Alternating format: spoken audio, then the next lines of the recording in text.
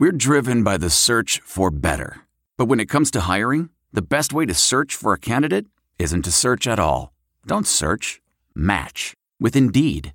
Leveraging over 140 million qualifications and preferences every day, Indeed's matching engine is constantly learning from your preferences. So the more you use Indeed, the better it gets. And listeners of this show will get a $75 sponsored job credit to get your jobs more visibility at Indeed.com/match. Just go to Indeed.com/match right now and support our show by saying you heard about Indeed on this podcast. Indeed.com/match. Terms and conditions apply. Need to hire? You need Indeed.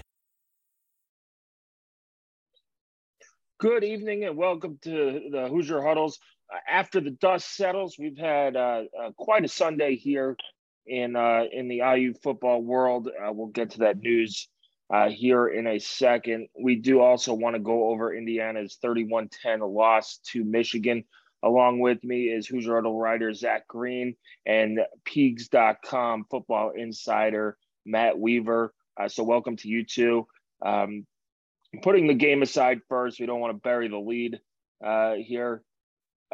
It was announced just as the 1 p.m. NFL games kicked off that Indiana offensive line coach Darren Hiller had been fired by Tom Allen, and that Rod Carey, who was an analyst for IU this year, is taking over Hiller's responsibilities for the remainder of the season. Rod Carey is a former Hoosier player and played in the early 90s under Bill Mallory. He is also has served as the offensive line coach at University of North Dakota from 2008 to 2010 and Illinois State in 2007. He was also the head coach over at NIU from 2012 to 2018, and then Temple University from 2019 and to 2021. He has 7 bowl appearances as a head coach. He led NIU to 6 bowl games, including an Orange Bowl berth against Florida State. He's a former offensive line coach as well. Let's go to you, Matt. What's your take on the situation? This is a move that we saw coming after a 7-sack, at least 27 quarterback hits yesterday, and 10 tackles for loss against Michigan. Was that the straw that broke the camel's back? Yeah, I think so. And I mean, you know, we saw it in the post-game press conference. I mean, Tom Allen was really unhappy, as angry as we've probably seen him. I mean, we've seen him disappointed, frustrated, all the different things, but he was visibly angry. And the one thing about Tom Allen, he kind of wears his emotions on his sleeve. And, you know, even though he didn't come out and say it, I kind of predicted it afterwards, talking to some of you guys, but it wasn't that hard of a prediction. I mean, if you kind of read between the lines and his answers to some of the questions, it was obvious that something was going to happen. And to me, the most obvious, call was the O-line job was going to be, you're going to have a new O-line coach, and Darren Hiller was going to be removed from that spot. So, I do think yesterday was a breaking point. I think it's been building, but I mean, it's just they were not even a competitive unit. I mean, not even remotely competitive. And I get it. It's Michigan. But the bottom line is they didn't look like a Big Ten offensive line. They were very, very poor. And it's been this way for a while. I mean, this has kind of been coming. There's just been no improvement. And you could probably argue there's been regression almost every year with this position group. And at some point, something had to be done. You can't keep going along with the same performance week after week. Yeah. And Matt, you shot me a text literally like maybe 5 seconds after Allen's comments with your feelings on Hiller. And basically what I said back is it going to be tomorrow or is it going to be after the bye week? But with two games that are kind of swing games of the season, now is the time to make a move. Do you see, and actually I want to ask Zach a question first. You were on the field yesterday with taking pictures. What did you see from the offensive line unit? Was it as bad on the field as it was watching from above? I would say it was probably more recognizable as far as the fatigue and the distress. I think Benson went down in the second quarter, or maybe second or third quarter, and who else? They were just switching guys in and out, and it was very apparent that they were trying to make it work, but it just wasn't clicking. And it was, the first half was fine, and then I was like, maybe they're tired, more tired. I don't know. Something hit them, and yeah.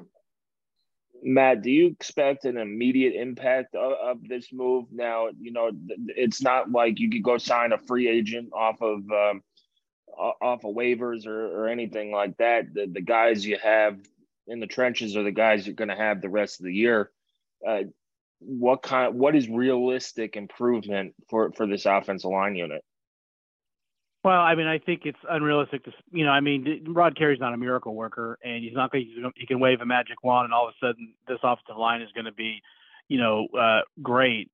But they don't, we say they don't need to be great. They need, you love for them to be great, obviously, but you need them to be good enough to give this offense a chance to run some of their things. It's just, they don't have any time to do anything. Every pass is, I think, you might know that better than me, but I think Bazelak's averaging like 5 yards a completion or an attempt or something. It's just ludicrous. Everything's a dump off because you can't stand in the pocket for any length of time. So I think there will be some improvement. I think people need to temper their expectations somewhat. Yeah, he's been on the staff, but he's been a consultant. He can't coach on the field. He can watch practice. He's a veteran guy. He's coordinated some good offenses. He's been a quality O-line coach. He just needs to build a more cohesive unit. That's one position where it's really about the unit. You got to have 5 guys that are they have to play together. It's almost like you're dancing, like you got to know each other's steps and everything, and they've got to play together, and you just haven't seen that. They don't. So my biggest, what's going to interest me the most is, is it the same 5 guys? Does he, is it different guys? You don't have a lot of time. It's not like you can go out and do what you do in spring practice and do a lot of individual. You got to prepare for Maryland, but it'll be interesting to see how closely he's paid attention to the O-line and if he maybe switches some spots up and maybe gives some other guys a chance. I don't know if he will, but it'll be interesting. I think there will be improvement. How much? It's hard to say. And like I said, I think people need to be realistic, but just a little bit of improvement can really go a long way because this offense plays fast. If you give them a little bit of time, we've seen that Bazelak can be productive.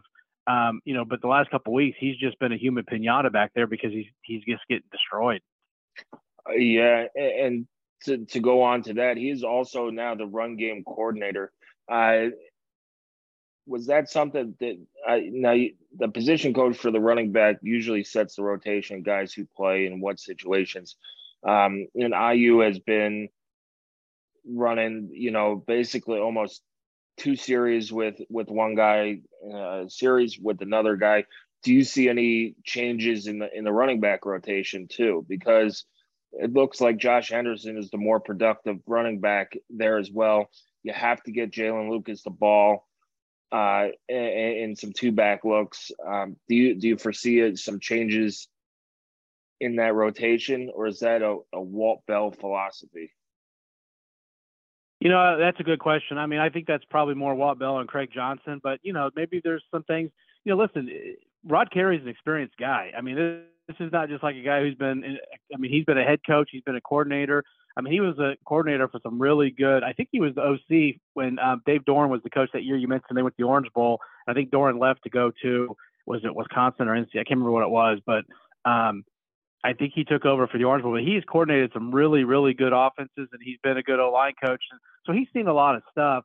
It's probably going to be a little bit of a transition coming in and trying to, voice your opinion. But he's a veteran guy. He knows how to. I'm sure he knows how to do things without ruffling feathers. But I'm with you. I think Henderson's a more productive back. I kind of like to see him maybe be the starter, and then you use Shivers as the changeup, and then just use Lucas more as a kind of chess piece, move him around. They need to get him the ball more. I think he touched it, 4 or 5 times yesterday. I could be wrong on that, but I think that's what it was. 8 times, it was including 8? a kick Okay, return. my bad.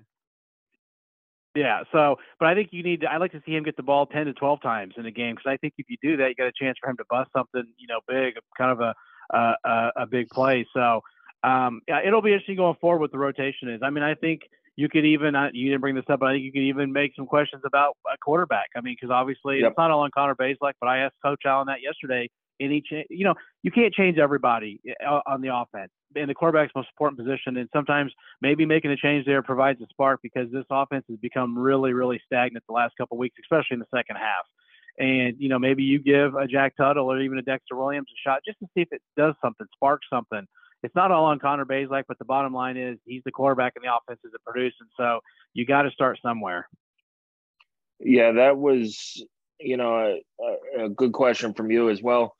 But it's, Connor's kind of a statue back there, and he's not moving well and things like that. And, why not try something? Matt, with the immediate firing after Michigan, if IU wasn't playing Michigan last week, was this a move that maybe they do after Nebraska? That's a good question. You mean, so you're not doing a coaching change the week before Michigan? Correct. Like the old saying says, you want to give your rah-rah speech when Nolan Ryan and Roger Clemens are not pitching against you that day. And stuff like that, so that, whatever psychological reasons, if you made that change after Nebraska and you got wrecked against Michigan, it doesn't go over very well. Yeah, that's a good point. I think you make a great point there. And obviously, listen, it's not that Maryland's a rummy dumb team. I mean, they're a quality program. They've been a quality team this year. They gave Michigan a heck of a game up in the Big House. So this is going to be, not an easy game, but it's obviously a lot different level opponent than what you just faced yesterday. I mean, Michigan's a really good team. I mean, they're a legitimate playoff contending type team, for the national title. So I think it does make sense that you wait a week, see how it goes. And then if it's, obviously how it went yesterday kind of made, I would think, the decision somewhat easier if you were on the fence, if you're Tom Allen. And now you bring him in and you're going up against an opponent where it's a much more level playing field as far as your talent against their talent. So I think that's a good point. Switching last week might not have had the impact that you were looking for, whereas maybe this week it has a much bigger impact just because, you're not playing as talented an opponent as you did yesterday.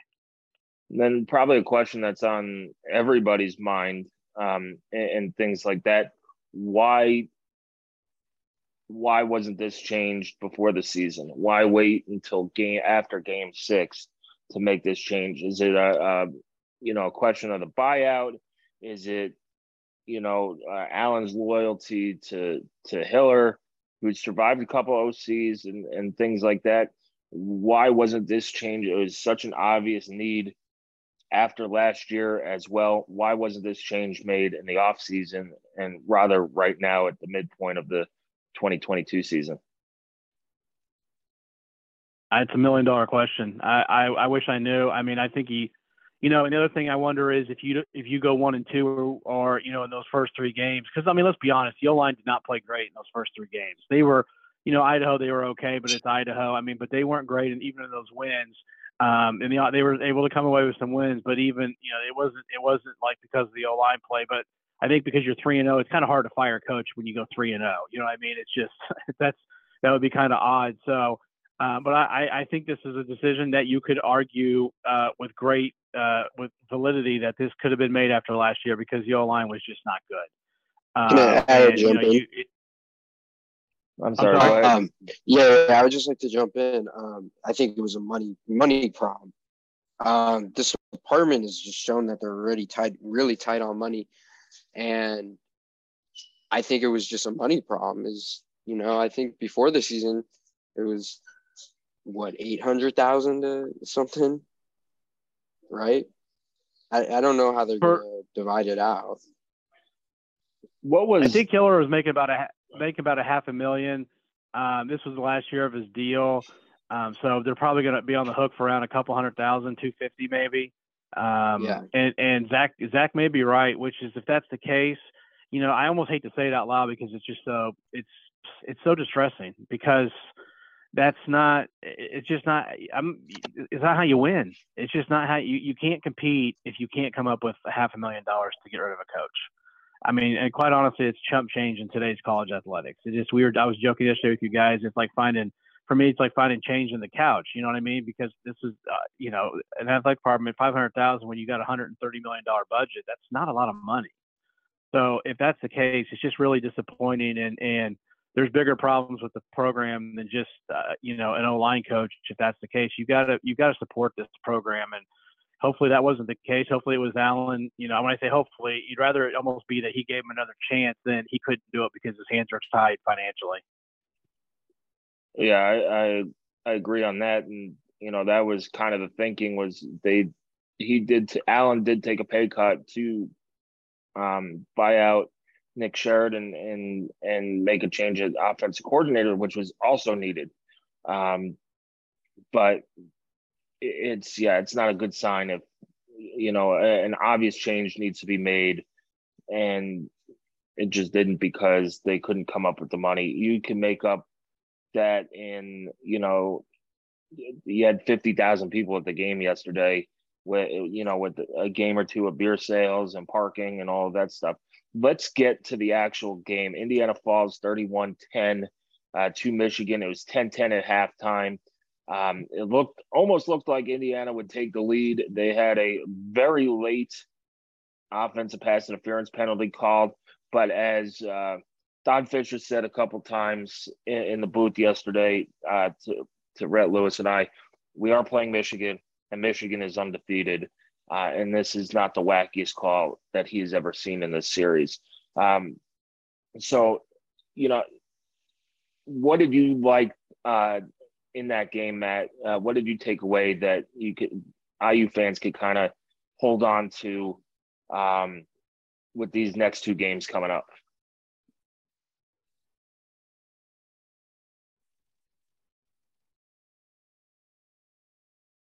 Sammy, you there? I'm here. Can you hear me? Yeah. Now I can. It went dead there for a second on my end. Like the call stayed on, but there was just silence. All right. Well, my question, Matt, was what positives can IU take out of yesterday's game where, they had Michigan tied 10-10. It was, you're a really late pass interference call away from taking the lead. And maybe possibly taking the lead into halftime. What positives can IU fans take out of that game heading into Maryland and Rutgers and the bye week? Well, I think you showed you could compete. I mean, I know the final was 31-10, but that even going in, I think I'm trying to remember what it was late in the third quarter. I mean, that was still an up in the air game. There was still a chance, to tie that game or win that game. Come back and tie it and make it competitive down to the end. And I think that's what you take out of it. As bad as the O-line was, as poor as Connor Bazelak played, you still had a chance in that game. Like you said, they could easily been up 14-10 going into half, and you come out in the second half with the ball to start that half. So they showed they can compete. I'll be perfectly honest. I thought they were going to get curb stomped yesterday, and even though the final did end up 21 points, I don't think you can say that's what really happened. I know that was a competitive game, and obviously they didn't do much in the second half on offense, and that's what it did them in. But, they hung around, and they had a chance with the number 4 team in the country. All you're asking for is you get late in the third quarter to have a chance, and they had a chance. That's what they had, and, obviously they couldn't do anything offensively, and it got away from them. But it shows that they can compete with some of the better teams in this league. And, they got 2 games coming up here that are winnable games, as you call them, toss-ups or, kind of games are on the fence, 50-50 games. And so, if you can come out with that same kind of effort and a lot of the game and fix your offense, you've got a chance to get these next 2 games. Zach, I want to ask you about the atmosphere around homecoming. You're a student on campus. You're down there all week. Fox's Big Noon Kickoff came in there as well. Student section had another great crowd. They stayed for, I would say, most of the game until it was, clearly over. What was your takeaway just around the atmosphere of that game and how they're feeling after this loss? Are the students still bought in? I know it might be a tough student attendance week this week against Maryland with fall break coming up. Yeah, the students stuck around, and I thought they did a good job at showing up yesterday. I think this is a student, like, especially a student group as a group, like, we've been beaten down as a fan base because a lot of people had the best season suppressed because they weren't able to be there. And I'll never forget about Allen. And he's like, everything went great after we beat Penn State, right? It was the best, but he's like, the only thing is like, we didn't have the fans to take down the goalposts. So going into the game, we didn't have much to lose, and I think we showed up. And Allen said it perfectly. We put us in a spot to win the game with down being a touchdown in the fourth quarter, and I think that was a tipping point for Allen. Yeah, I think IU had negative 12 yards in the fourth quarter, and no matter who you are, that's not going to work. You got to move the ball forward. There were times they had good field position, starting field position, and it just seemed like Michigan was in the backfield every play. Matt, let's take a look. Can I add one more thing? Yeah, sure. If I could. The thing that struck out to me again yesterday, and I elaborated it on my article, but it was fourth quarter, early fourth quarter, down a touchdown. We have a third down, 3rd and 10, and they call a timeout. The next play, it was like, I'm sure it was just a sack. I mean, and Bezak had less than 3 seconds or 2.5 seconds or whatever. So I think that sums it up perfectly. Yeah, it's no matter how prepared or if you call timeout, yesterday it just looked like, especially in the second half, that Michigan was going to do whatever they want with IU's offensive line and things like that. But Matt, I'll call these next 2 games swing games. IU is a 10-point underdog going into the Maryland game next week at home. But what is it that IU needs to do to get this season back on track and at the very least, split these 2 games before going into that bye week? Well, I mean, obviously, they've tried to address one part of it is, you got to get this offense going. I mean, you're just, they're not doing anything offensively. Obviously when you face Maryland, their passing game, they got some athletes there on the outside, some guys who can really make plays. So I think you need to get pressure on that quarterback and make him uncomfortable. He's prone to mistakes. If you get him, where he's not real comfortable in the pocket, he'll sometimes kind of throw it up a little bit. You've seen that from him, but he also can be a guy that can really carve you up if he's given time. So I think there you gotta make him kind of uncomfortable, and then offensively you just got to start being better up front, and hopefully this change will be a step in the right direction. You got to run it well enough that you can keep the defense honest, and then hopefully Bezak can get back in a rhythm. That he had some of the earlier games when he was throwing the ball better, and this offense. And it'd be nice if you could get a DJ Matthews back. That speed guy, that big play guy that you just really kind of haven't had the last 2-3 weeks, however long he's been out. You just really got to figure out a way to get a win, whatever that takes. Snap this losing streak, get to 4-3, and then go face a Rutgers team where it's going to be a competitive game because they're just not a high scoring offense, and they're going to keep it. They just they fired their OC today, and obviously they're struggling on offense. It's a game that you should be in till the end, and if you can make a play or two, if you can hopefully split these and be 4-4, but obviously 5-3 would be great because then you got 4 games to get that one win you need to go bowling. Yeah, and one last question on the offensive line, Matt.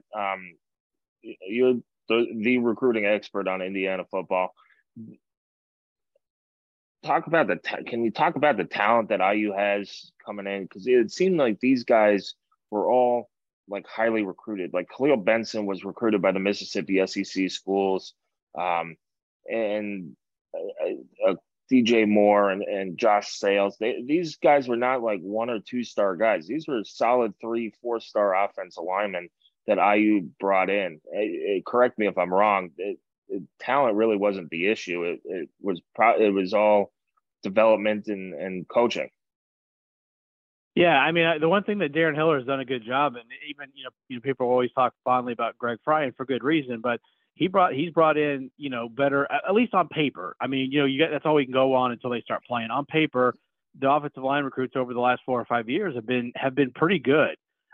It's a tough position for a school like Indiana to recruit to because there's only so many 6'6", 320-pound human beings walking on this planet who are like athletic and could go out and move laterally and do that. And those guys usually end up at Bama or Ohio State or some of those bigger programs. So, you got to try to find some guys that maybe are 6'5", 6'6", 250, and you see, okay, he can grow into an O-lineman or maybe a big tight end that you can get bigger. So as far as recruiting, he's done a nice job. It's just the development has not been there. And you mentioned there's a number of guys that had a bunch of good offers, Power 5 offers, and a lot of those guys have not panned out.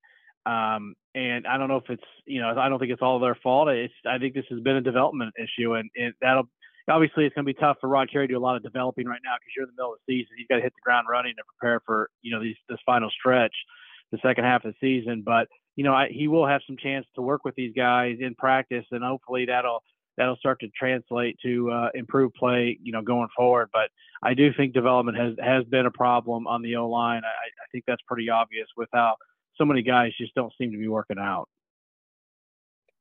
All right. Well, thanks, Matt. Thanks, Zach. This is After the Dust Settles from Hoosier Huddle.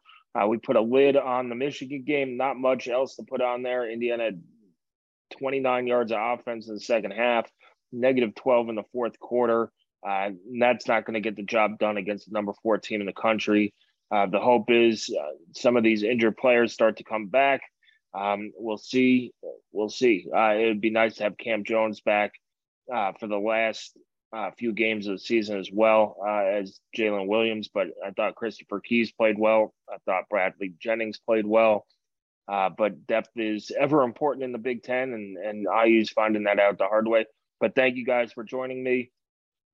You could read all of Matt's stuff on Peegs.com, and you can read Zach and myself at HoosierHuddle.com. You can follow us at Hoosier_Huddle as well.